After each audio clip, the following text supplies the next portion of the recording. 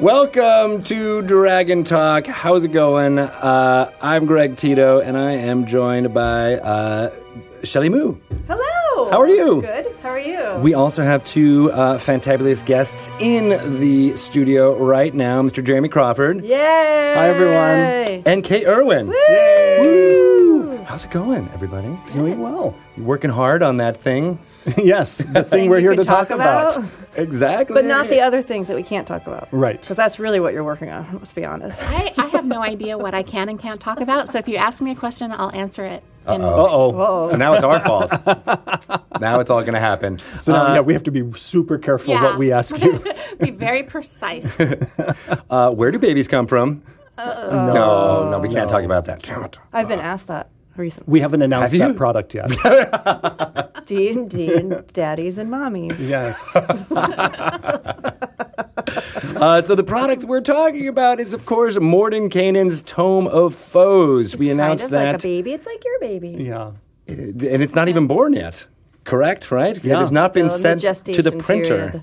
Yeah, we are in the final week and a half on the book. That's insane. Yeah, So so it's like the middle trimester. so Kate and I literally basically walked up from our desks where we were working on this very book to come here and talk about it. That's awesome. Great. Well, we will dive in super deep during our interview for you guys. So I'm thinking of all the questions I have to ask you that won't lead to Spoilage. some spoilage of all things. But we do have a couple other announcements before we get to that. Kate Welch is in the building. She is here. It's her first day. That's right. Kate, how do you feel about having another Kate? I love it and I hate it because everybody is saying her name and my back is sore, but I turn around and I look and I'm like, oh. It's like two disappointments in one. They don't want me and, my back. Oh, Kate, we always want you. That's true. Wow. At least now when you guys are dealing with the ending of the book and the It process. would be a bad time not to have me. Yes. Exactly. Yeah. You know how some people are like first last name people? Like they've just always been like, I feel like Kate Welch is going to be a Kate Welch. Like you're never really going to be like, Kate, that feels weird. She might just be a Kate Welch. I don't know. Were you a Greg Tito? I feel like I mean, I kind of, for some reason, I was. People always gravitated to calling me Tito, rather than Greg. That's because we used to have another Greg in the department. It's true. That's the excuse. But it was even when in elementary school when there were no other Gregs to be seen. Really? People still call me Tito. Not a common name? Yeah, I don't know. It wasn't in where I grew up in Connecticut. But yeah, no, it was a thing, and all the Chris's that we have in the department, we've culled a few, but there's still you have to keep doing the last name afterwards. Yeah. The Chris Lindsays and the Chris Perkinses. Yeah, because Perkins is usually just Perkins. Yeah, right, exactly. But we don't call Lindsay as often because Nope. that's even more I call confusing. him- He's Chris. I call him Chris Lindsay a lot. You do call him, you do the both names. Yeah. What's his middle name? That's what we got to start calling him. Topher. Christopher Lindsay. Chris Topher. I think you're wrong. I did know a Chris You don't know, who went maybe. by Topher. Yes, I've known a few Tophers in my Yeah. time, or Toffer. I've even I think there was a Toff in some college, and I was like, Yeah, I'm it never seems calling you like- that, and he's like, okay, that's fair. I'm just trying it out. Just trying to see if it works. But we basically have to get Kate in here next time and actually ask her what she would like to be referred to, and then we'll ignore all those recommendations. What if she says, call me Kate Irwin? Dun, dun, dun. That would be a Okay. twist. That would be a stinger. It's true. So we're learning her up on all the D&D processes. Yes. I've, What do you I've seen it been How do happening. you start here? How do you start?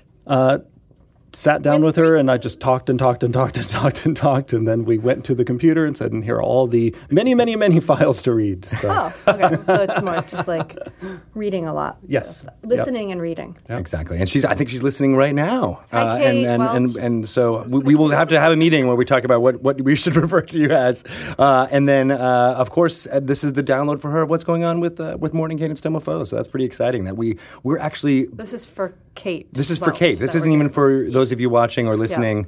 This is for Kate. I mean, are we recording this? Oh, we're recording We should this. record this, That's what 'cause these this are could be a for. good podcast. This makes sense now. All right.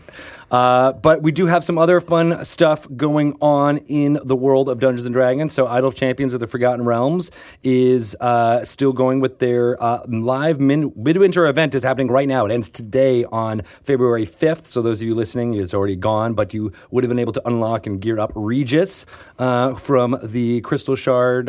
He's one of the companions from Bob's book. So that's pretty exciting. Go check that out. It's on...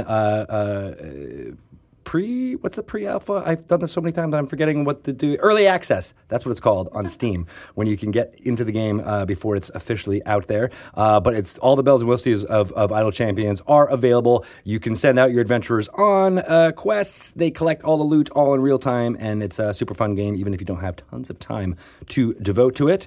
Our friends at Beamdog are making the Neverwinter Nights Enhanced Edition.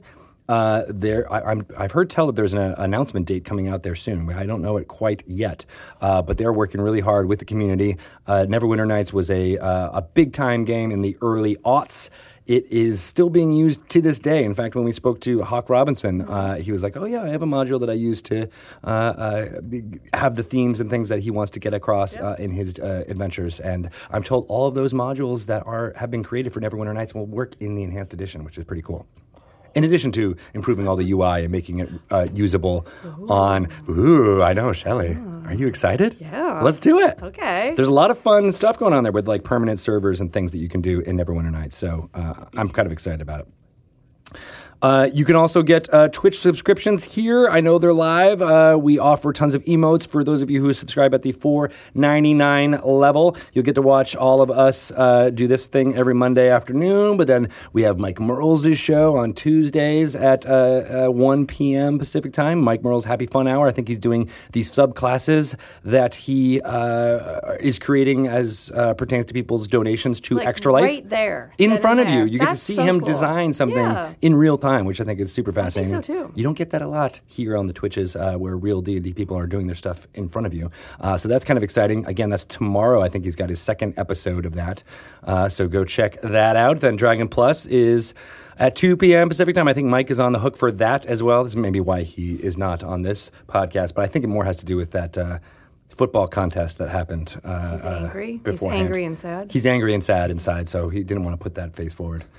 But Bart will have to talk football with him during Dragon Plus. I'm sure the two of them will have a lot to talk about, in addition to what's going on with Atomophos, which we'll get to here. And then I'll do D&D news before we have another episode of Dice Camera Action, which has been a lot of fun stuff has been happening in that show. And I don't want to spoil it too, but like it's really insane. Crazy things happening. There really are. Yeah, I don't even want to. It seems like every time Chris walks in Ravenloft, he's like, "I just made everyone cry. Everyone's." And he's proud of them. And but in a very dramatic way that you can only do with people who trust and role play like they do. It's been really fascinating watching. So if you haven't been paying attention, please do watch that 4 p.m. Pacific time on Tuesdays here on the Twitch channel. Twitch.tv/DND for those of you listening at home. And we have our friends from Tales from Candlekeep, Tomb of Annihilation. They've got lots of DLC packs available now for that game. That is a board game. Just like your sweatshirt says, it is a board game that has been translated into the digital medium. So all the fun stuff that the WizKids version of Tomb of Annihilation, the board game, it's in the adventure system. You can play through different scenarios. I think there's 29 different scenarios you can play in the digital version, which is way more than the 15 or so that are in the actual box of the board game. You can do different difficulties for each one of them. So it's really a strategic, tactical, fun way to interact with the D&D brand. It's if you're into that strategy level of things, I definitely suggest checking out Tales from Candlekeep because it will go a little bit cray-cray in your brain. You got to make some hard choices, is what I'm trying to say. Okay. Do it every day. So many hard choices to many. make. And, of course, D&D Beyond is always available out there for you making your character. I made our character for our lunchtime campaign, and it looked like everybody around the table basically had done the same. Some of them had them on their laptops. Some people had printed them out and done it, and they were like, oh, my God, this is so much fun. You didn't make the right character, though. Are you mad about the fact that I'm role-playing right now. I understand. Drunky Two Shoes. Well, you role played basically the fact that the reason we weren't playing with the Tabaxi anymore is because he passed away. I killed you. Daryl Two Shoes is no longer, apparently. I like that that's canon. Death plague. Yeah, it was a dangerous adventure. It was not going to come through unscathed. The thing is that in that game, I had that in the back of my mind that you had, or Daryl had the death Daryl plague. Two Shoes? Yeah. You didn't know, but my character knew, and that's why I was so desperate. I was going to just be this crazy Tabaxi and Cholt trying to save her brother. And you were just going to be like, come on, Drunky, just keep it together. And I'm like, you don't understand, because I never wanted to tell you that I was trying to save you. I understand now. So now that we're in a new game and you didn't bring back that character, I just assumed he's dead. All right. I'm still crazy. Now we need to go back in time and be like, what happened? See where we ended up. But there's things session. about A flashback session, exactly. There's things about his new character that remind my character of her brother, and that's why she decided to follow him and his adventuring group around. See, this all makes sense. Lots of fun stuff happening there. But one cool thing about doing D&D Beyond, I don't know if you guys know this, but you can playtest or help us playtest Unearthed Arcana material in D&D Beyond. That's right. So right now there is there's the Druid of the Spores, the Circle of the Spores. Ooh. And also the Brute for the Fighter, and also the School of Invention for the Wizard. Oh, very cool. Those were ones that I wanted to try out. So now you can in D&D Yes. Beyond pretty easily. It's unofficial material. It's not official. It's not accepted in D&D Adventurers League play. Is that right? That's correct. Okay, phew. So yeah, but I like that it's all, and there's also the Blood Hunter class that's available that Matt Mercer from Critical Role made is also available there. Also not official, but you can basically play with it and enjoy it. And it's really exciting what's going on there. And there's actually a video with you guys talking about Tome of Foes up on D&D Beyond's YouTube page right now.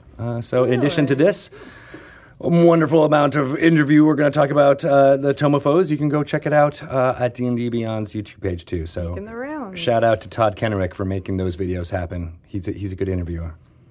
Potentially even better than Shelley. Oh, really? Potentially. Pretty Yeah, low bar. we'll figure it out in the awards season that's coming up when we do the D&D podcast Oscars. Oh my! Are we in the same category? Are I we don't up think against so. each other? I don't think so. I'm in the original category, and you're in the I don't know what you would be in. I don't know. I feel like we might be in the same one. This is not good. I might be on your coattails. All right, then fine. Everyone in the academy should vote for Shelley. She's way more professional than I am.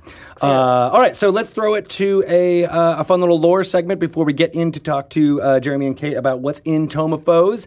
Luckily, I thought ahead, and this lore is actually about Mordenkainen. So that all of you can know about Been sitting on that one. the fantastic wizard from the city of Greyhawk and learn way more than just that little tidbit in this lore segment right now. So bing and bong it up there.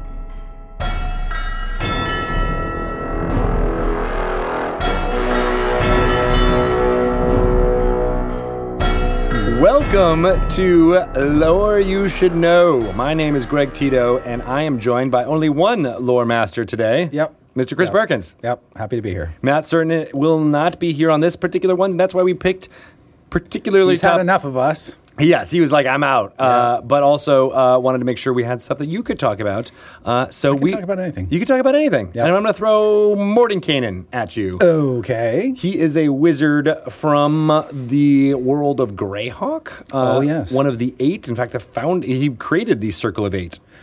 Is that right? Yes, he did. He also created the Citadel of 8. Oh. So what's the difference, you ask? Well, Yes. first of all, for those who don't know, Mordenkainen was Gary Gygax's wizard character. He played with it, or did he only use it as a dungeon master? So early in the 70s, before the game that we know released, he ran a D&D campaign set in his world of Greyhawk for his friends, and he decided that he was going to take a break and give the DMing duties over to somebody else for a short time. And so he took a hand at playing a character, and the character created for himself was a first-level wizard named Mordenkainen.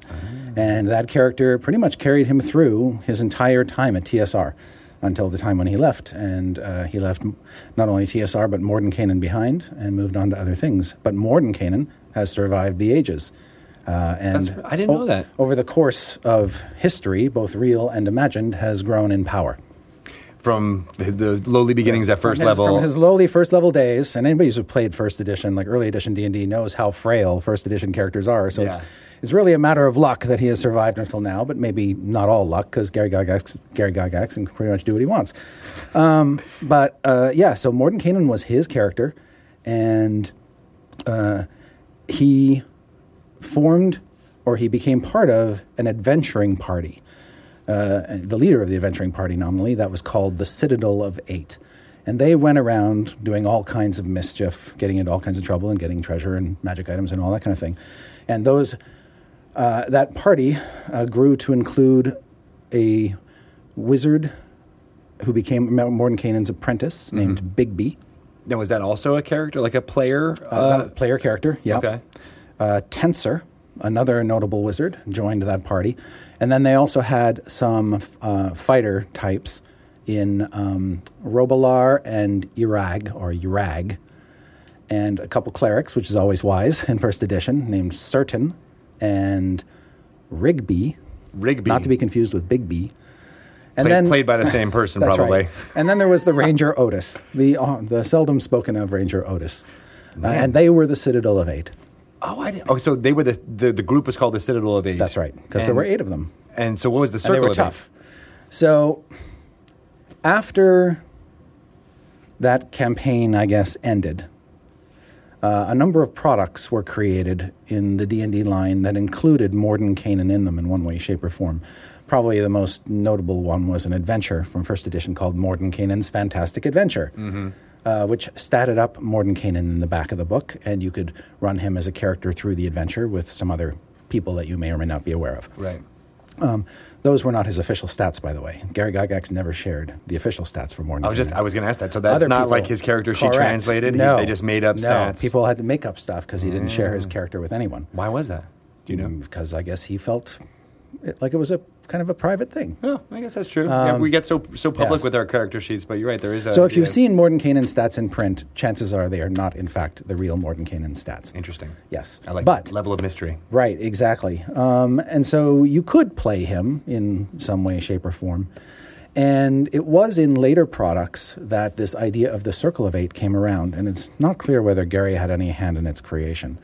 But later things, I think it was like the From the Ashes box set, or one of the later box sets for Greyhawk, basically positioned Mordenkainen as this super powerful mage who basically starts the Circle of Eight as a group of wizards only. Yeah. To basically kind of be this Star Chamber, secret council, kind of working behind the scenes to control empires and keep the power where the power should be and to take it away from people who can't handle it and things like that. And that included some old members of the Citadel, like Tensor and Bigby, and then some new wizards. So they didn't include, they didn't include the fighter types and the Otis in those lists. No. Okay. No. So they were all wizards. And some of the original founding members of the group, the Citadel, had died off by then, like Certain, creator of Certain's spell immunity, the spell. He perished in a battle called the Battle of Emerdy Meadows, which was a great battle that the Citadel fought in. And now, was that a game session of Gygax and his crew, or was that immortalized later in a novel? So I believe it was actually part of the campaign, and then was sort of name dropped in Temple of Elemental Evil. Okay. The adventure that Gary wrote with Rob Kuntz. In that adventure, the mention of the rise of the temple leading to adventurers and the forces of good converging on the temple to destroy it, that battle played out in a place called Emerdy Meadows. Oh, I see. Okay, that was the way to... Yep. Yes. Got it. The only time that Emerdy Meadows has really been explored in a project was in issue 221 of Dungeon Magazine, where there was an adventure called the Battle of Emerdy Meadows where you could actually play it out. Cool. Yeah. So once it morphed into being more of the Circle of Eight... By then, Mordenkainen was part of the D&D IP, and all kinds of people were using it. All kinds of designers were inserting him into adventures and things. And in fact, he showed up in some very unusual places. Dragon Magazine had a long-running series written by Ed Greenwood, grandfather of the Forgotten Realms. The series was called The Wizards 3, where Elminster, Mordenkainen, and Dalamar from the Dragonlance setting would all meet in Ed Greenwood's kitchen in Canada and trade stories and banter back and forth, as wizards are wont to do. I love that as like a meta thing that encompasses both our real world and something you Right. almost touched in the most recent Acquisitions Incorporated Yes. show, in which Yes. like, oh, they're here in And we consider those articles, as weird and bizarre as they are, to be kind of semi-canonical elements of the world of the multiverse. This concept that you can get from the Forgotten Realms to Greyhawk to Canada, yeah. and that they can all coexist in the same material plane. So it's only Canada and the Pacific Northwest that people can go to, right? Did you work on those? Were you an editor on those? No, I was just a young upstart freelancer when the Wizards 3 articles were given birth. But having survived as long as I have, and I continue to work with Ed Greenwood, we have done things since. Like, for instance, if you've read Ed Greenwood's last novel, Death Masks, it takes place in Waterdeep, but Mordenkainen appears in it. Oh. So that was me asking Ed if he would, hearken back to the good old days, to those articles, and rekindle that sort of friendship. That's cool. Yeah. Just so let people know that it still existed. And then you also, did some of that with some other recent adventures with in Curse of Strahd, for example. Yes. That's sort of the most recent place in our RPGs where Mordenkainen has been, spoiler, where Mordenkainen has made an appearance. Hinted at, anyway. Yes. Well, right? no, he's there. Okay. And he's named, and you can actually meet him, and he can walk around with you. In fact, when I was running Curse of Strahd in my live stream game, Dice Camera Action, Mordenkainen appears and helps the Waffle Crew out of a tight spot. And Sam Witwer, who is a big D&D aficionado and fan, brilliant actor too, got him to play the role, which is Footnote, great. he's a good actor. Which is great because he knows the history of D&D so well that he can kind of authenticate some things, and he gave it like Gary's voice and. Oh no way! Yeah, I didn't realize that he was mimicking Gary's voice. Yeah, he was an homage to Gary's voice. That is super cool. Yeah. So, people might have read, if you know none of that history, you might have at least seen some of the spells that bear Mordenkainen's name in D&D lore for a long time, right? Yeah, and several of them have survived into the present edition. Mordenkainen's Magnificent Mansion is probably the favorite, which allows you to create an extra-dimensional mansion that you can hide out in that your enemies can't get at you inside of. It's not just a portable hole. It's an actual mansion. Yeah, it's got all the decor and everything else. So you feel very important all of a sudden. Now, we kind of glossed over this, but like, what kind of a person was Mordenkainen? What was his personality? I don't know his personality as portrayed by the Grandmaster of D&D himself, Gary Gygax, but in print, he has been described as a dick. A bit of an ass. And that's because the nature of Greyhawk and the types of heroes that typically come out of Greyhawk tend to be more kind of self-serving and self-interested and self-directed than a lot of other campaign settings. In Greyhawk, your job really is as an adventurer to go out, kill monsters, and take their stuff. And taking stuff and becoming more powerful are kind of like the hallmarks of that setting. And I believe his alignment is chaotic neutral. Oh, which means that he can be unpredictable, and that his ethics don't fall in sort of the good or evil spectrum. And so, in lately, we've sort of interpreted that as being that it's hard to sort of pierce whether or not he has a code, or what ultimately drives what he does, and his drives may change from moment to moment. But we speculate that one of the things that does interest him is the nature of how the cosmos works. And so he is fascinated with tinkering with that and inserting himself into cosmic events to see what happens. So in that way, he can be an agent of chaos. He might send adventurers on a mission, for instance, without knowing exactly what the repercussions of that mission are, just to see what the response is. And that's, part of being brilliant and part of having a lot of time, an immortal life, basically. He's, like all powerful wizards, he sustains himself through magic, longevity potions, and the like. He's never gone the path of the Lich, So That's good. So he's not all bad. He's at least neutral. Yes, exactly. And I think by and large, he's probably done more more good to the multiverse than harm. Maybe accidentally so, but That's interesting. Yeah. All right. So, but he is also just in his demeanor. He's kind of but if he comes into town, he's not going to be suppressed by any of the laws of the town or anything like that. He's going to do what his heart desires. And if somebody gets hurt, he might feel bad about it for a while, but he's going to move on. Does he have any like strong relationships? Does he have any people that he has known for a long time beyond the circle of eight? Unclear. As far as I know, he's never had a family. He's had apprentices, but only scarce few. Mm-hmm. I think there's one mentioned in the early Wizards 3 articles named Ralphine or Ralphine, Bigby. So Bigby was his apprentice. How did that work? So originally, Bigby was a character created by Rob Kuntz, one of Gary's gaming buddies. Oh, okay. And because Rob often took over Gary's DMing duties, the characters didn't always interact, but they kind of lived in the same universe.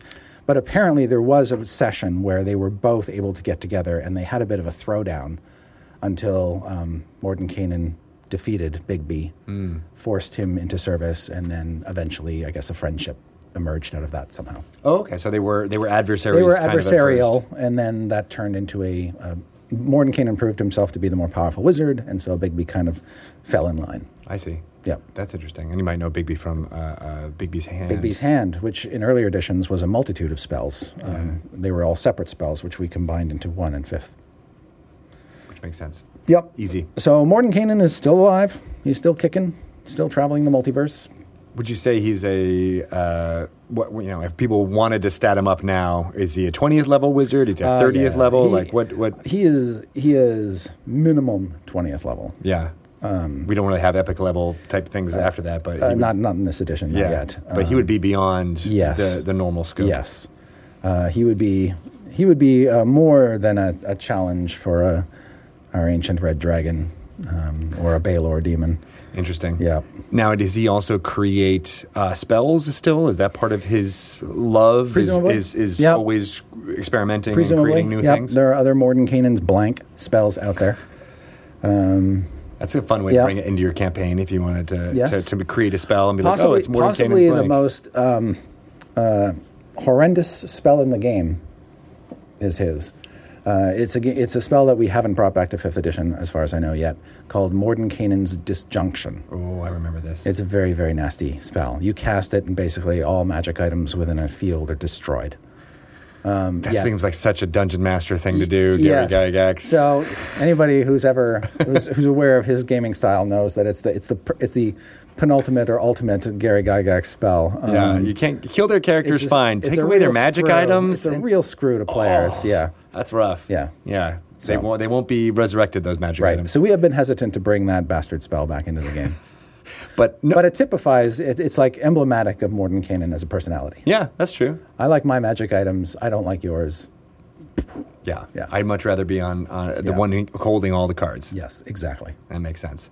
So what are some other ideas that people might use to, if you like this idea of there being this uber powerful spellcaster like Mordenkainen can go from different worlds, how would other people want to bring them to their campaigns or their home settings? I think that he is best as an instigator, somebody who can kind of get the characters on a course. He often appears in disguise when he's traveling abroad, so as not to attract attention to himself. And Does he have like one disguise, or his common disguise is that of basically like a poor merchant, basically a badly dressed kind of scuzzy man that you wouldn't, if you were to look at, he wouldn't stand out in a crowd. He wouldn't strike you as being a particularly interesting personality. So he moves incognito in ways. Whereas in real life, he's actually quite flamboyant. If you've seen any art of him in the past, he's quite, there's a bearing to him that's quite regal. He dresses flamboyantly. His robes and such are quite over the top. And always neat, right? Like fastidious. Yes.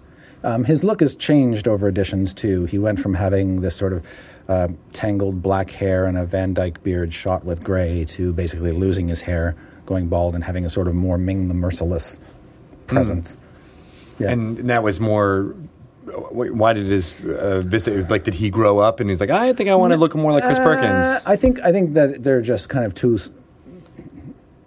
There was a sense somewhere along the line somebody just wanted to update his look, and so he got a bit of a refresher. And I think the first time his bald pate was figured prominently was on the cover of a third edition book called Expedition to the Ruins of Greyhawk. And since then, we've seen that look kind of become more prominent, and the older, younger Mordenkainen's look has not appeared quite so often. I like, I don't know why, but my story headcanon is that he had a moment where he shaved everything off. And That's he, possible. And he is chaotic neutral. Yeah, you never know. Yeah. Yeah. Right? It's like that Royal Tannenbaum scene. So I should point out, since it just occurred to me, that we do stat up Mordenkainen in Curse of Strahd, but he's done in a way that is meant to not take up a ton of space. And I think he's basically like the equivalent of a lich in power. I see. So he has been statted up in a form, but were I to actually create a character sheet for him, I'd probably go the whole 9 yards. And it was mostly done just to make sure that, hey, if you get into a fight, here's what you need. Exactly. To we gave a certain amount of information so the DM could run a character who was super powerful and all that. But really, to do Mordenkainen justice, you have to build him up as a player character. Interesting. As he was always meant to be. I love that he went from, the person who created this game's player character into being a big part of the lore. Yeah. I think that's really cool. Yeah. Cool. Anything else about Mordenkainen or his friends or apprentices before we sign off here? His name has been pronounced Mordenkainen and Mordenkainen. As far as I know, both are correct. All right. Which one does he prefer? I would love to ask Gary to find out. Oh. Yeah. I think generally most people, I'd say maybe 80% of the audience calls him Mordenkainen. But if you do say Mordenkainen, okay. Yeah. He's chaotic. He understands. Yeah. Right. Yeah. Makes sense. Awesome. Cool. Where can people find you to ask you questions about all of this? I am on Twitter at Chris Perkins DND. Awesome. You can follow me at Greg Tito, and that'll be it for this edition of Lore You Should Know. Check back next week for some more lore and or stage advice. Thanks, you guys.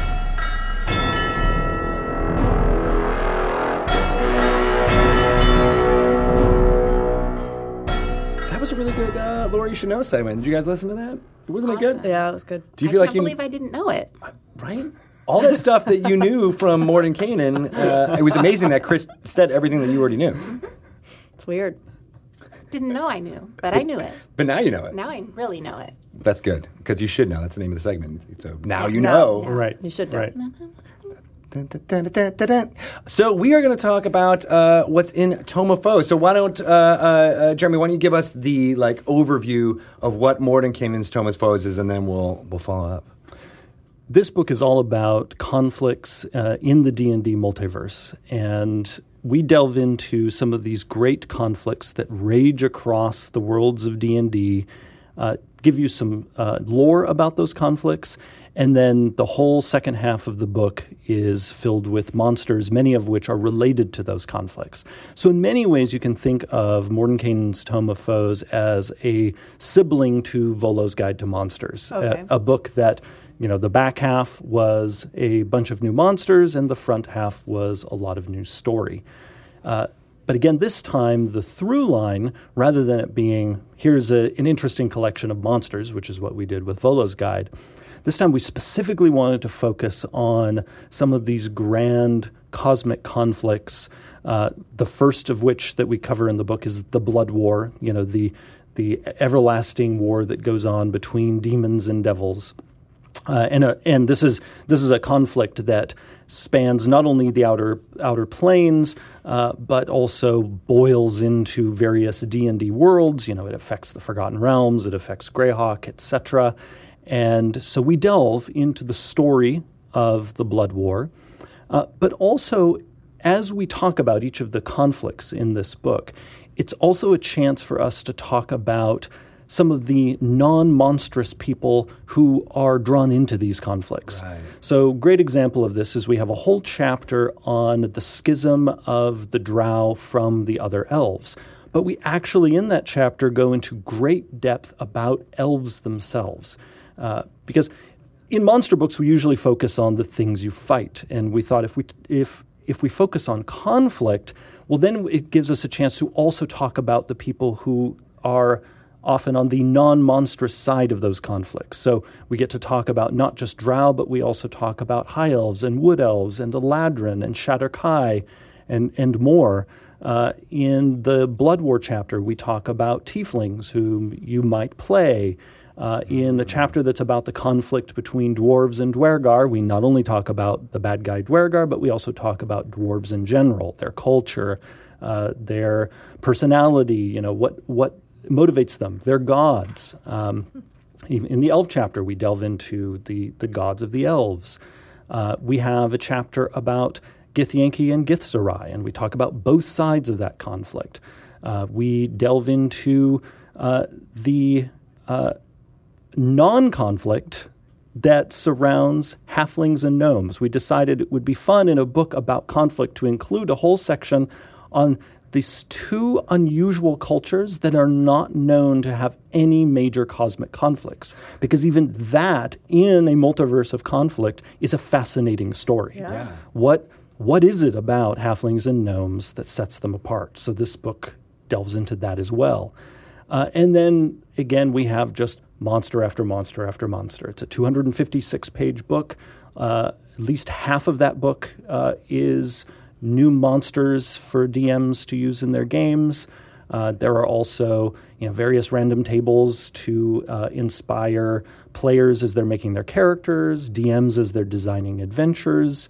So it's a wealth of material that touches on all sorts of different topics. Yeah, so it is player and DM. Yes. Yeah, it definitely, like Volo's Guide, is mostly geared toward dungeon masters, but players will find in this book, let's say you're playing an elf or a dwarf, you're going to find a lot of information about elven and dwarven culture that could inspire the backstory you create for your character, how you role-play your character, and we also have some new playable race options in this book. So, and again, they're all thematic. They tie in with certain chapters in the book. And some of these options, people have already gotten to see drafts of in Unearthed Arcana.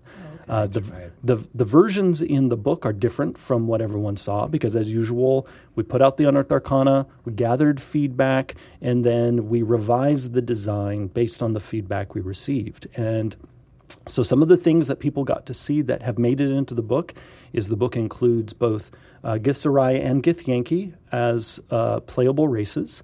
The book includes a new take on Eladrin. Eladrin appeared as a sample in the Dungeon Master's Guide. They now appear in this book as a sort of fully fleshed out option.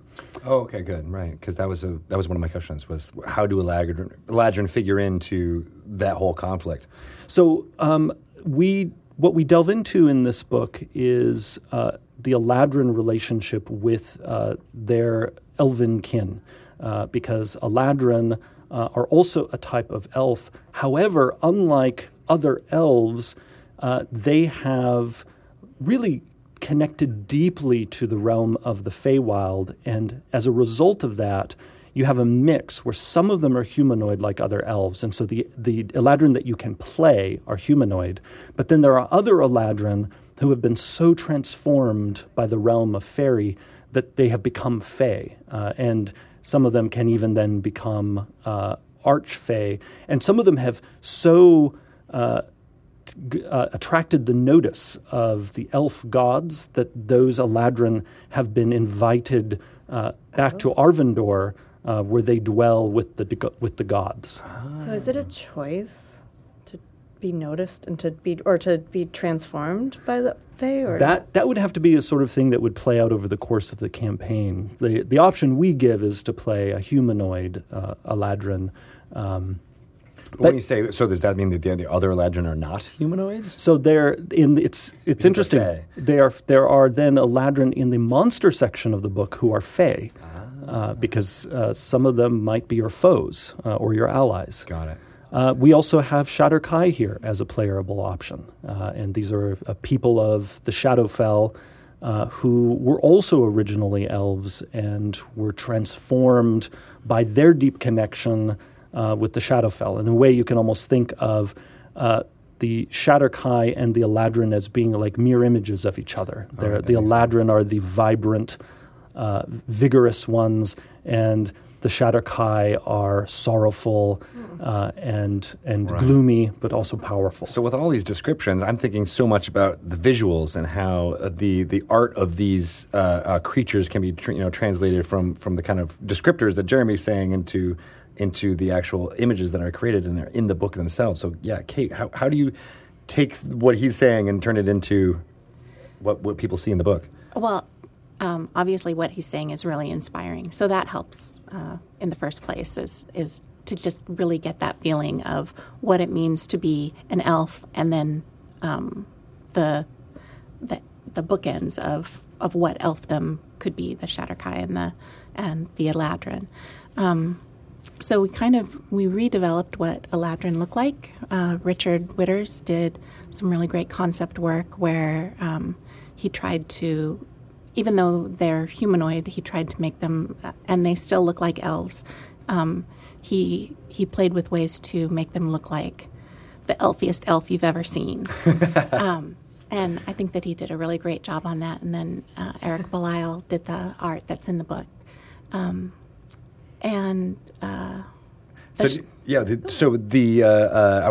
One process that people might not be aware of is the writing of the art orders and how things like that happen. Like, does Jeremy write those, or do you write those? Well, it may be changing. Maybe Jeremy will write everything because because of how you have help now. No, just because he's really good at sussing out the kernel of what makes something really interesting, and sometimes when we're writing art orders, it's like, well, I want to show this, and of course I want to show it because it's in the book. That's why I want to show it. But it's but Jeremy is able to really talk about the core of what's important in that piece. So I love getting art orders from him, but I don't always get them from him. And we have a process here where the writer or the developer of the book will put in their request for art order, and then I review it and we talk through it together so that hopefully I can get some of, if it's not already in the art order, I can get some of that kind of excitement from the person talking one-on-one.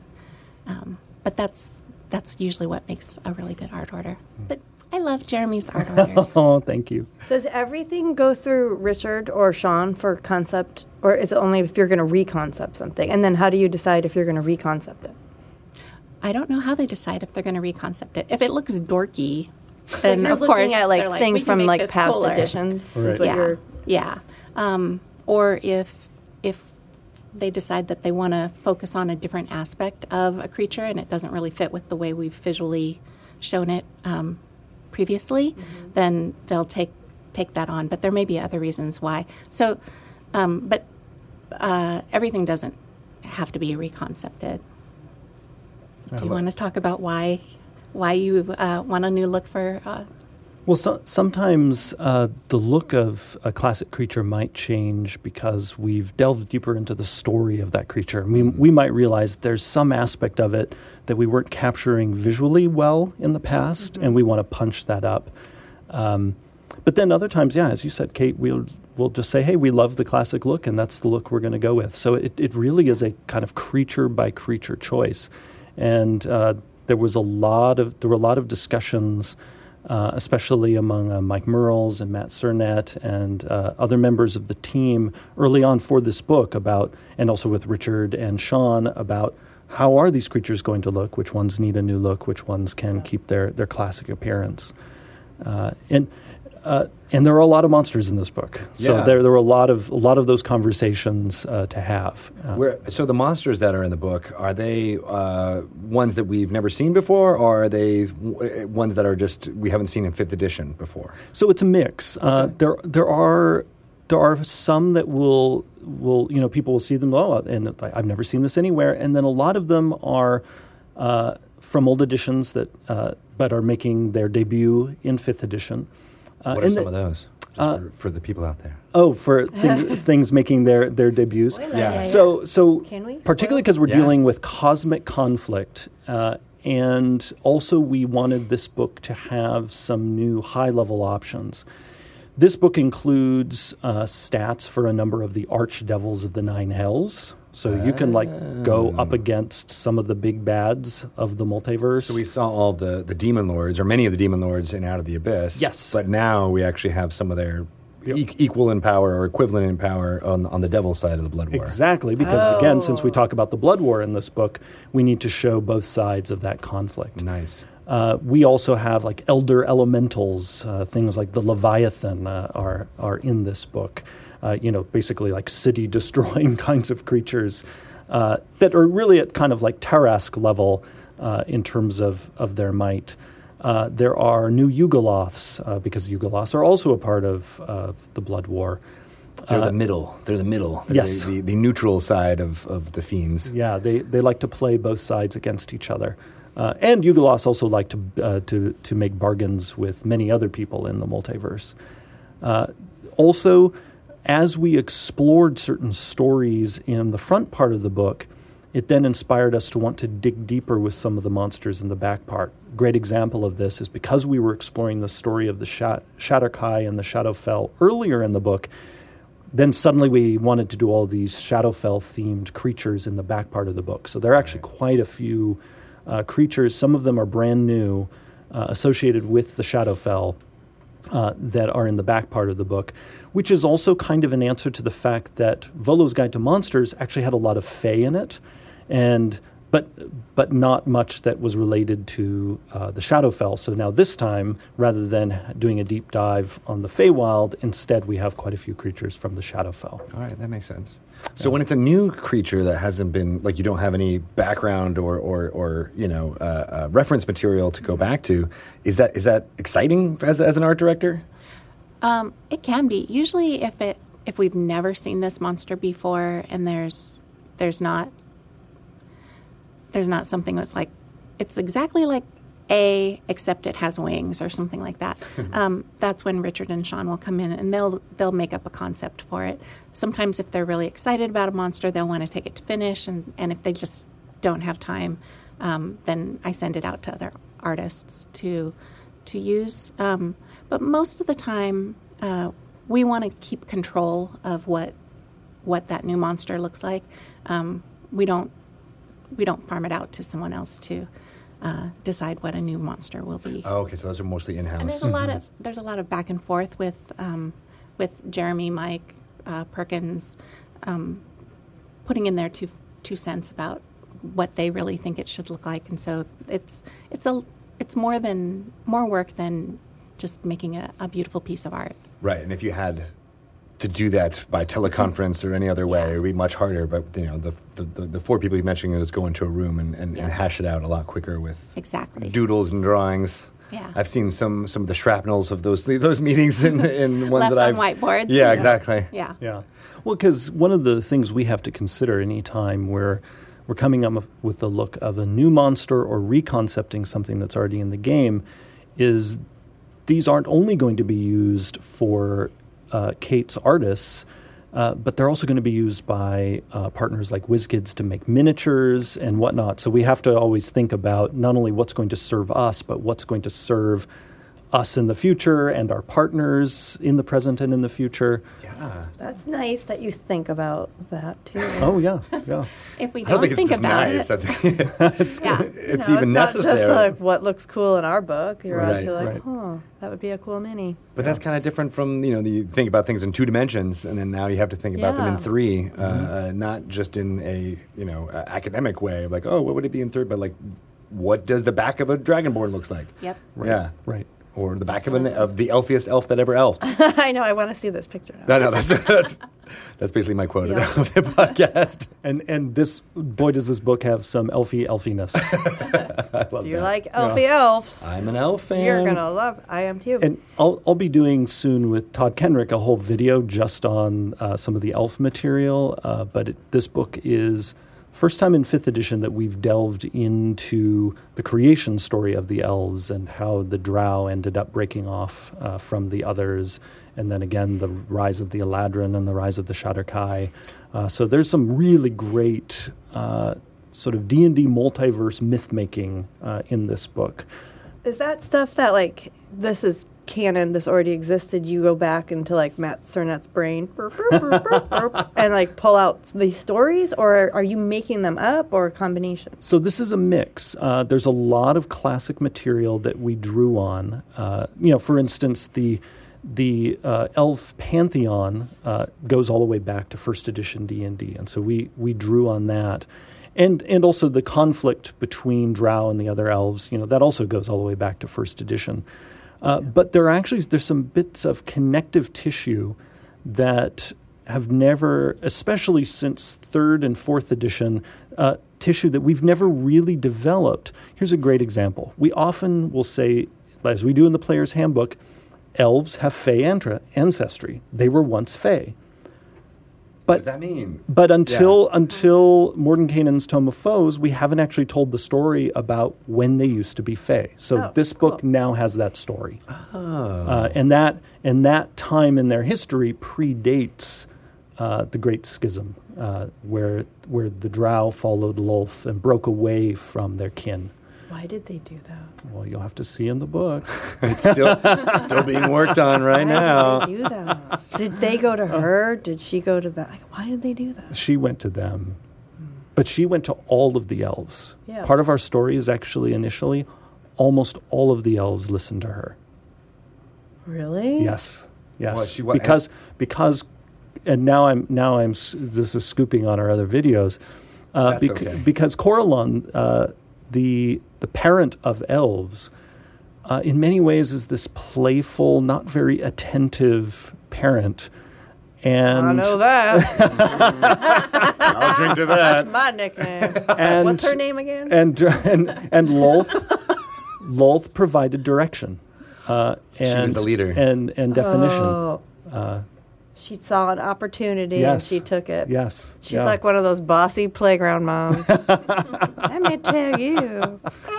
You're going to do this now. And then some of them were like, no, we like Corellon. So toward the end, many of them had regret. And they flinched, basically, before going over the edge with her. So really, the Drow are the kind of the remnant of the rest of the elves who they decided to stay with her as she was cast out.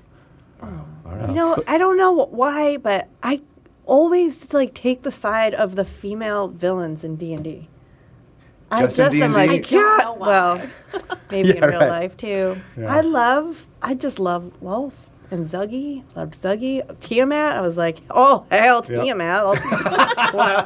I love You and Joe them all. Manganiello are like, yo, Tiamat. I like strong female villains, I guess. With 5 heads and some anthropomorphic body underneath them. I don't like spiders in real life, but I would probably have followed Lolth off that cliff.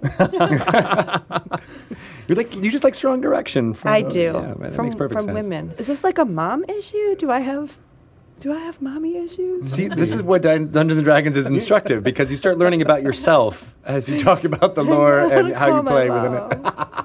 So, go ahead. Oh, and I was just going to add that in this book, sometimes people, it's funny, even when we did the Unearthed Arcana where we gave some new elf options, people will ask, why are there so many kinds of elves?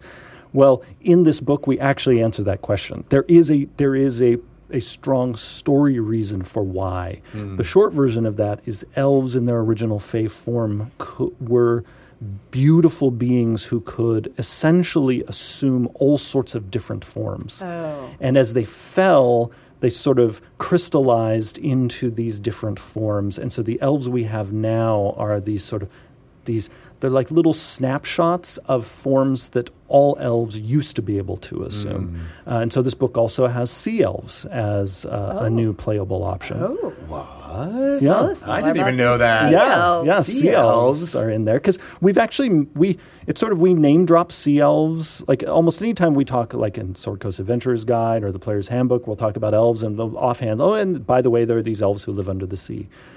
So we said, well, how about we finally give the playable version of them, since we keep basically teasing people with, oh, there are these sea elves. So yeah, they're in this book as well. Have So they been in other books? not in 5th edition.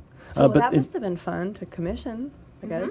It was a lot of fun. I think there are only 2 images of I them. think right now only one is in the book. How many of the art orders did you use as a reference, The Shape of Water? Where you're like, watch that movie. This is before that movie. This happened so. Yeah, I wish that I'd had that as a reference point? Yeah, Yeah. yeah. So Guillermo del beautiful. Toro, he knew what you guys were thinking about.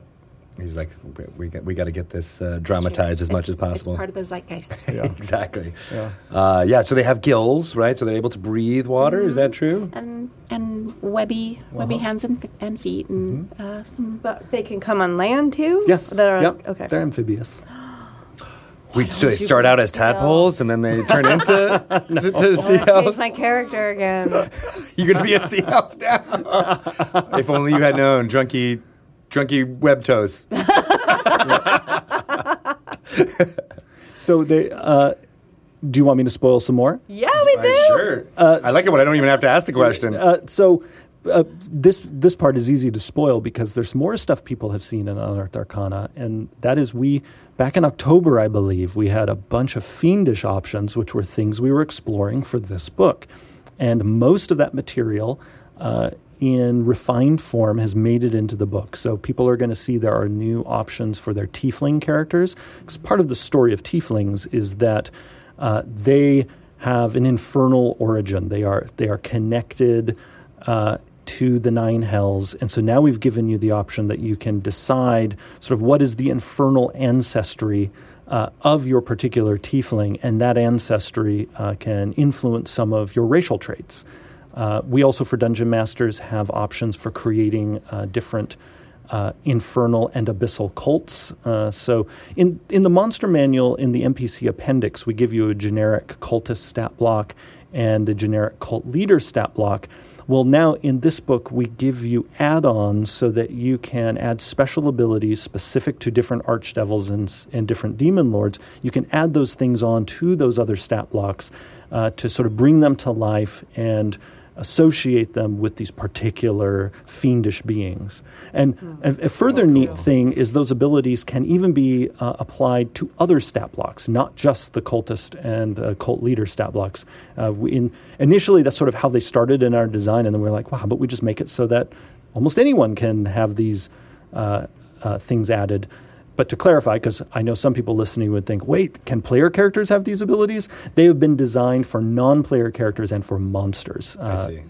If a DM wanted to give them to player characters, of course, that is an option, but that was not how they were designed. Got it. All right, and that's kind of cool because, in the past, I've always thought tieflings were, one specific devil had created them due to agreement with, some humankind.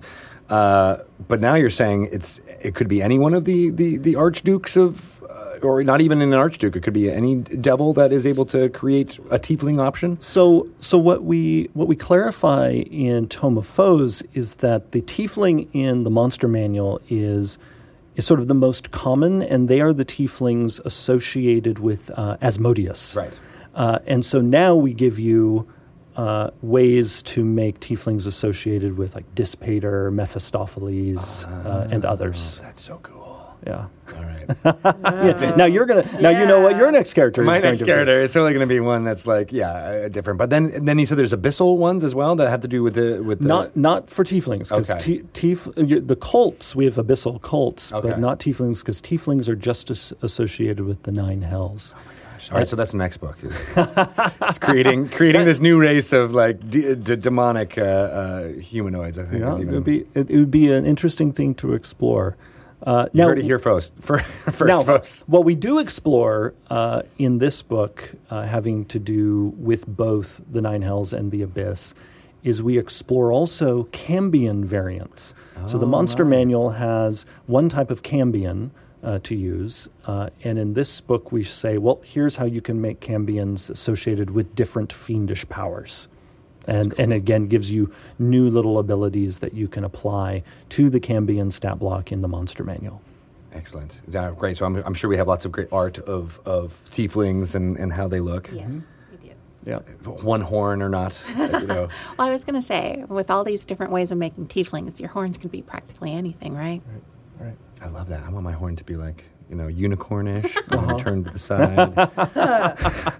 You be you. That'd be me. It's more like a hook you can use to get people off stage. Maybe that's another race, though, that we can explore, is unicorn folk. Oh, yeah. yes. Oh, gosh, my God. You're like, Jeremy, get on Let's do it. Wait, unicorn centaur folk. They're right. They're like, yes. Yeah. I might torment Mike with that.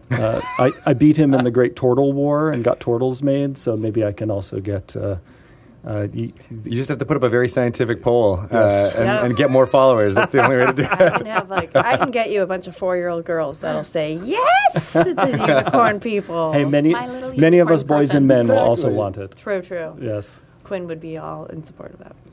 Yep.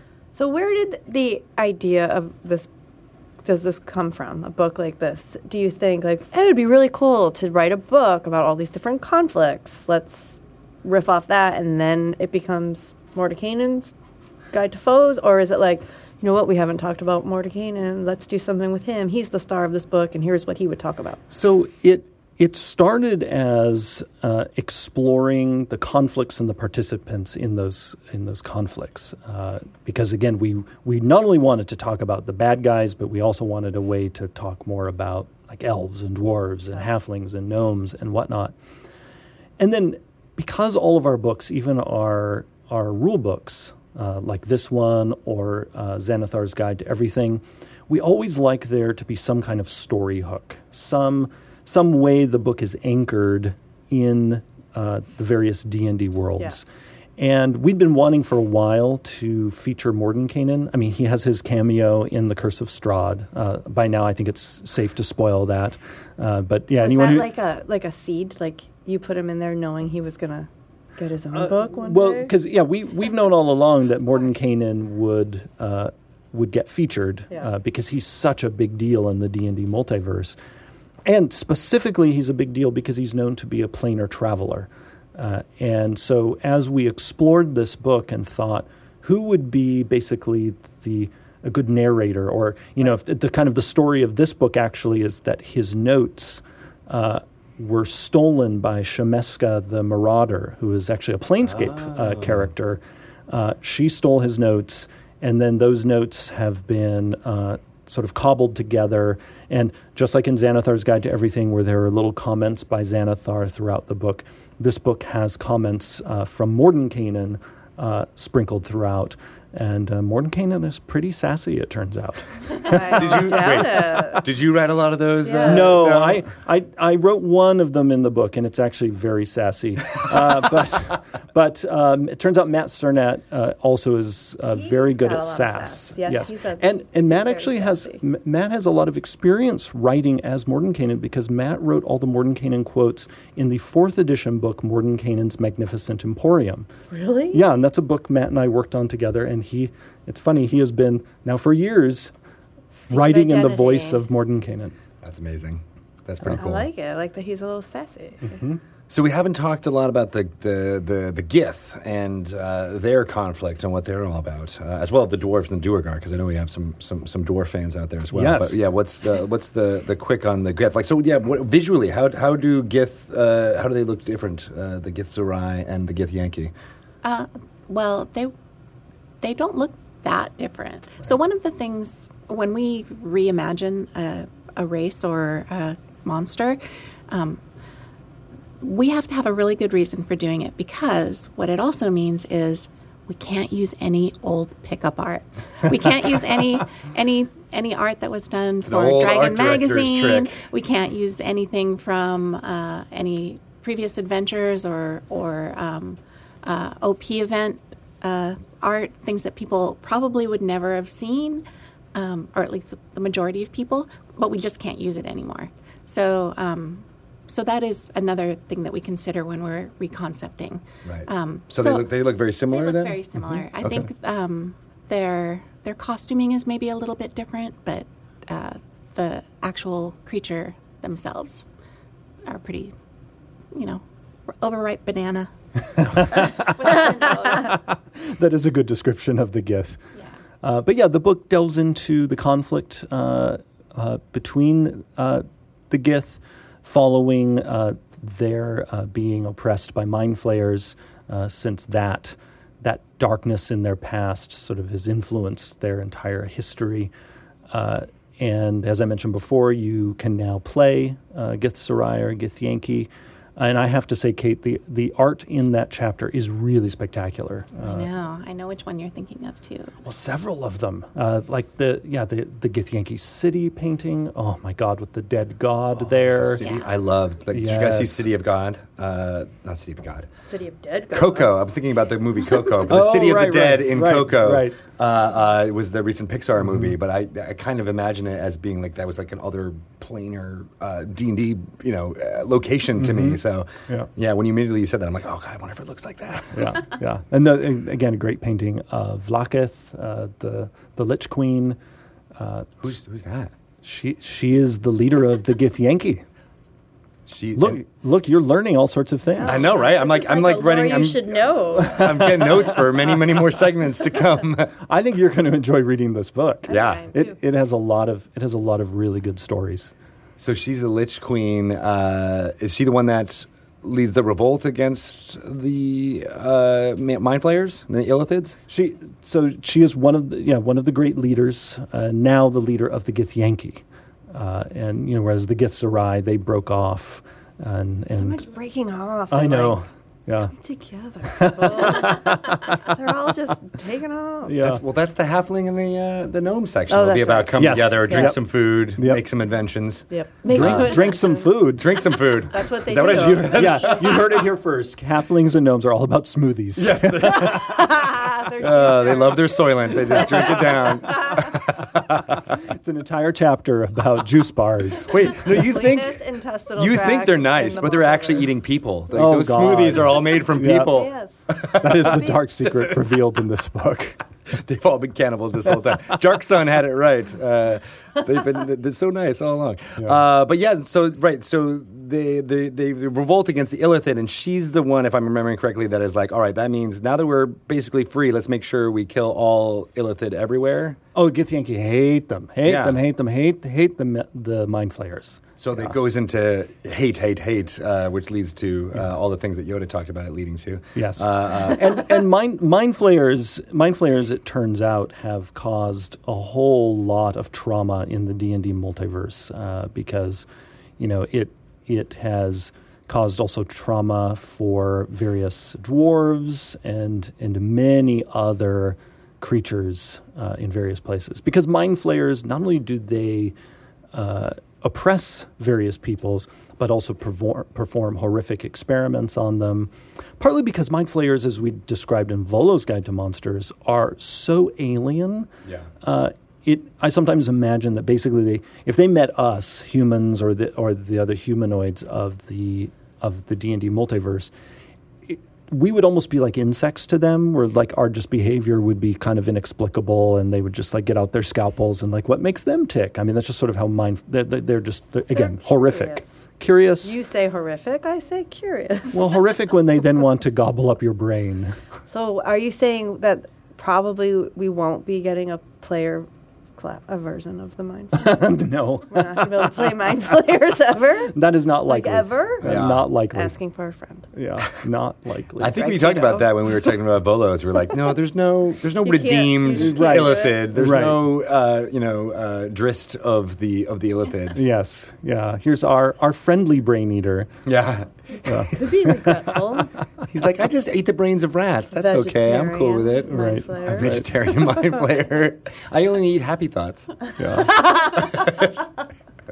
No, none of those things exist. Yeah. So on the dwarf side, we delve into the conflict between dwarves and Dwergar in particular. I like that you're delving. Just wanted to make Yes. sure that was noted. It included with alliteration. Yes. And in the monster section, we have new Dwergar options. And Dwergar have developed various psionic abilities. In the monster manual, they have their invisibility and they're enlarged. In this book, we actually show Dwergar who have other special abilities. And then going back to our peaceful halflings and gnomes, even the monster section has, in particular, some gnome-themed material. We have some clockwork creatures that are specifically created by gnomes, and that's also some more great art, actually. I love the clockworks. I love making them, too. Yeah. I don't make them. I You commission them to you other direct people, them. but I love getting them in and like, could this really work? Let's make it. And see. Yeah. What are some of the? What do they look like? What are some of the? What are some art that you've? I want more detail. So one of them looks like it looks like this little robot guy with two little shields, because it's sort of like this little defender Cute. guy. But they're made by gnomes, so they're not. Most of the constructs in the game, like golems and whatnot, are really big, but these are made by gnomes, so they're more like dwarf size. That's cool. And so That's how, really you cute. can describe some of the other ones. Oh, I was just going to talk about the little frog. There's a little frog. Oh, the frog in the Dungeon Master's Guide. No, isn't he in the gnome section? Oh, that maybe he chapter? reappears in there. It's a new one. Yeah. It's a oh, new is one. there a new There's one? a new frog. A clockwork frog. I don't know what I'm talking No, about. yes, you're right. No, because I'm confused because we love Mechanical Frog so much. We've done it multiple times in 5th edition. There's like 5 art orders for more mechanical frogs out there. Mechanical frog. They're also amphibious. They start as mechanical tadpoles and they go to get full Can we size. play a mechanical frog? No. I'd love for Shelley. Everything is basically, can I play it? But wouldn't it be great if your dungeon master was like, and then you find this and gives you a mechanical frog Or a unicorn? or a unicorn? Yes. Yes. Yeah. I would go for Yeah. that. I think the grung fans out there would go crazy if there was Chris like a would say. mechanical grung. Yeah. What? Next time. Even the halfling and gnome part of the book also includes some like table of inspiration for creating crazy gnome inventions, that kind of thing. Oh, that's cool. Just the names of them.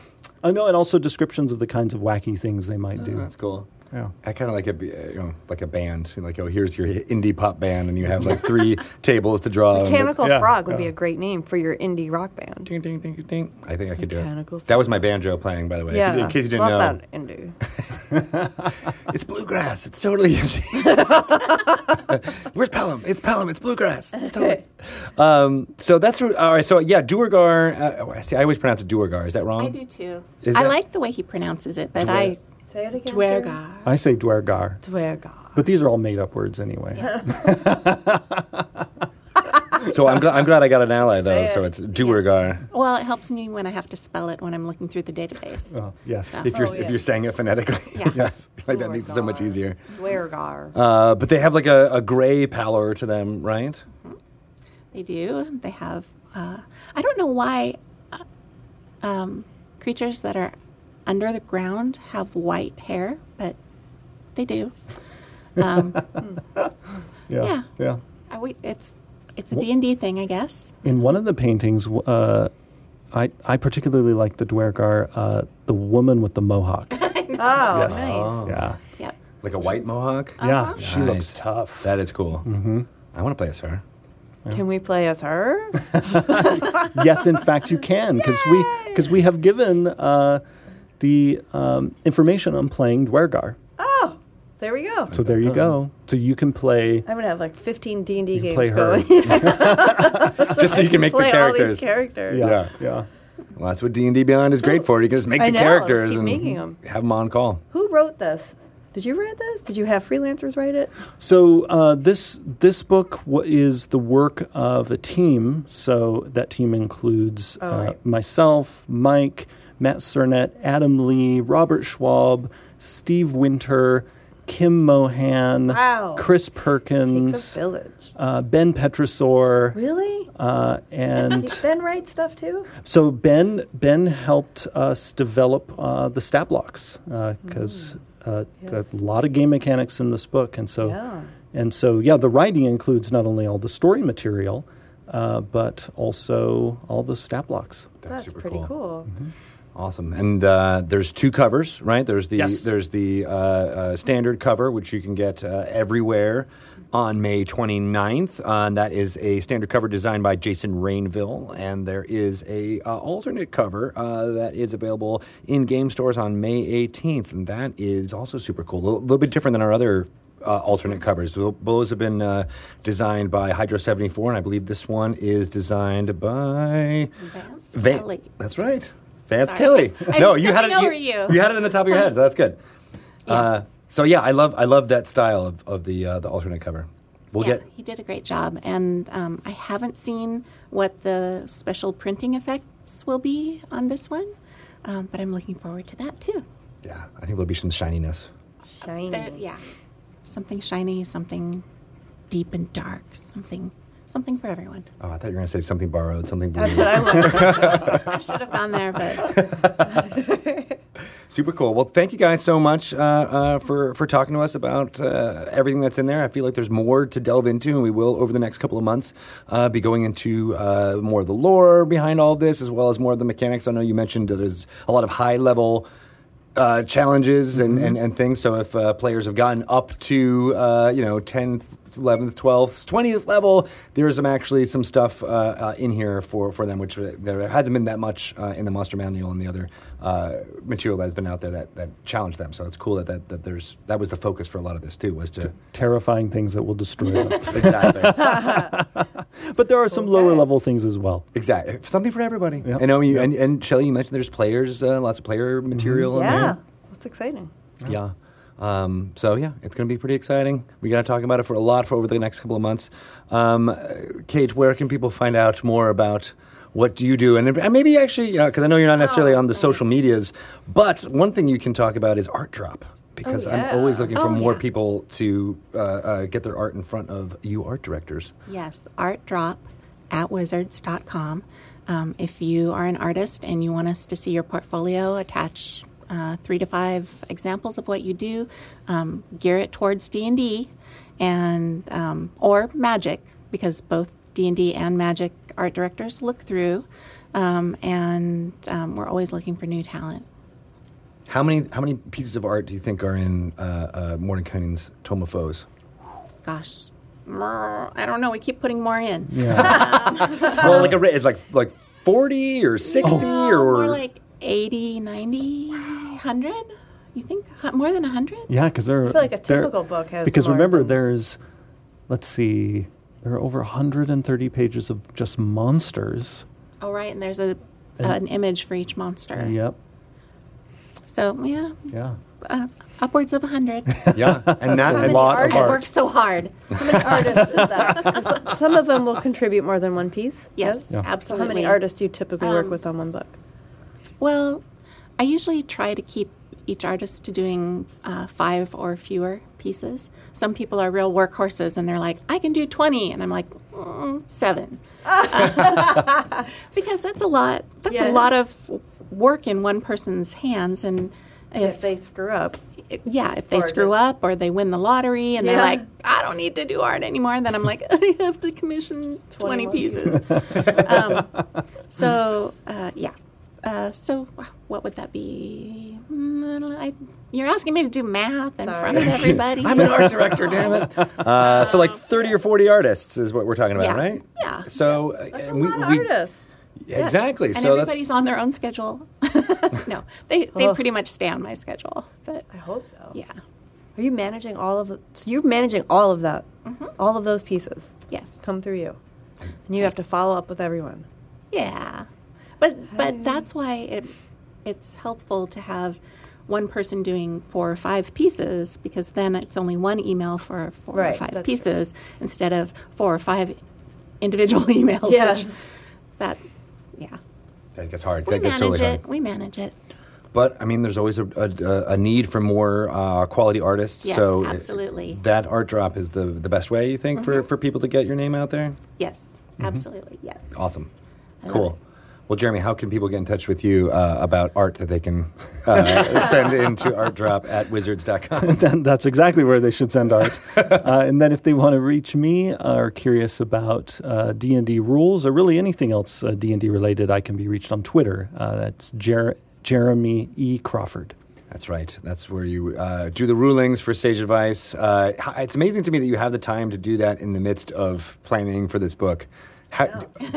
Do you do that more as a safety valve for yourself, or like, oh, I'm getting too busy, do some rulings, or how do you sometimes if I do it during the workday, sometimes it's kind of a mental break because so often I'm like really deep into, crafting text or a new rule. And it's a nice break to see, what's the community asking about? And also, I just enjoy that interaction with the community. But also, sometimes I answer the questions in the evenings or on the weekend. But as Kate knows, I am really bad about respecting my own free time. So I do a lot of work when I'm supposedly resting. You're like, doing D&D rulings isn't work. It's fun. I get to... At least you can have some bourbon while you're doing it. Yes. If it's at home. Start getting a little fuzzier. Yes. The rules get fuzzier, where the responses get sassier. I'm not sure which one. Yeah, there have been a few times where I've answered rule questions on a Friday evening where my answers might have been a little bourbon influenced. and sometimes those are tweets I'm like, I need to expand on that answer a little bit, or maybe delete that tweet and replace it. Yeah. Replace it a little better. Yeah. Awesome. And then, of course, we also do our awesome discussions of some of these topics that get into the things behind the rulings for our Sage Advice segment. So I'm looking forward to those. I think I got one next week for us. Yes. We'll record it next week here for dissemination on the podcast. Are there you think that there's other Jeremy Crawfords on Twitter that just get random questions? I've never checked. Maybe so. The hell? Right. A Dwargigard? Yeah. What? Why is this person asking me about Twin Spell? And other people, the guy who wants to know about Twin Spell is like, why won't he write me back? He said he would respond to all of our tweets. Oh, no. Yeah, the person who doesn't know, he's like, this is really creepy. This is like twinning of spells. Oh, God. That's crazy. Well, awesome. Again, thank you guys for coming and talking to us about it. I know taking out of the time that is necessary to get it out there. The actual file is not out, right? So that's going to be, 2 weeks' time from now? Next week is when it goes to the print. Next week. That's insane. So we're not supposed to talk to you until then. except for in the confines of this podcast. Right. I know. I couldn't believe he was actually allowed. Got him in here. Awesome. Shelley, what can you point people to that they would love to talk to you about? Perhaps some betrayal at Baldur's Gate, or we can always talk about that. But we just saw a new cover. Did you guys see the cover for Betrayal Legacy? I haven't seen it. No. It's hanging on Shauna's wall. Oh. We got to go check it out. Yes. So beautiful. Please judge games by their cover, because you will love this game. Yeah, it's really beautiful. And then, we didn't talk about that yet. Never mind. What is Betrayal Legacy for those of you who Betrayal are not Legacy following? It's a board game based on Betrayal at House on the Hill. And it's a legacy game, which means that the game will change. It'll become customized to your gaming experience. You will do things like put stickers over cards or on tiles or tear things up, and your game is going to end up being very different than your game because you're going to make choices that influence the game, but just your game. And then you're left with a customized board game. Unlike other legacy games, you can continue to play this one over and over and over and over again. Yeah, so there will still be almost 30 or more haunts that you haven't even seen. That only open up after you've finished? Yeah. Oh, that's so cool. And then you just keep playing them on your customized game. So you'll find some tiles throughout the legacy campaign that maybe you didn't find. So if you went and played Greg's version of the game, you'd be like, where did you get this room? That is so weird. And if you don't have to be familiar with House on the Hill to enjoy this one, but if you do, then you're going to appreciate a lot of the things that you discover. Like, if you've ever wondered, why is this room collapsed? Maybe you'll find out. Oh, that's cool. I like that. It's like this ongoing story of what's going on in the mansion is now all coming to fruition. Yeah. I saw some of the sculpts of the minis. the minis in just an impromptu meeting you were having in the D&D office. It got me very excited. Don't say anything. This is a real Hold thing. up. Oh. Well, they are exactly like this, and let me describe it to you. There's all I can say is teddy bear. There was a teddy bear. Do you need Talking me about to hit the button? Hit the to have button. I cut him off. Hit the button. Oh my gosh, There's, this coffee was too much. It's hard to talk about like the components of the game because you can't give things away. It's true. Because a lot of it is stuff you discover along the way. No there spoilers. are components. Components exist. There are components in the Where game. can people find out more about what you and should what you're doing? Follow Avalon Hill at Avalon Hill 2, the number 2 on Twitter. Or you can follow me at Shelly Moo. I'll tell you everything. Awesome. I, too, tend to drink on Friday nights. So So that's the time. Time it perfectly for when to ask Shelly about components. I do not use social media in the evenings, on weekends. That's important. On purpose. Shelly, the brand manager, told Shelly the game component. Shut it down! What are you doing? Nothing. Have fun. I thought we announced this. We have not announced this yet. It sounds like a haunt. That's going to have to be I nice. know, right? Twin spell. You can follow me.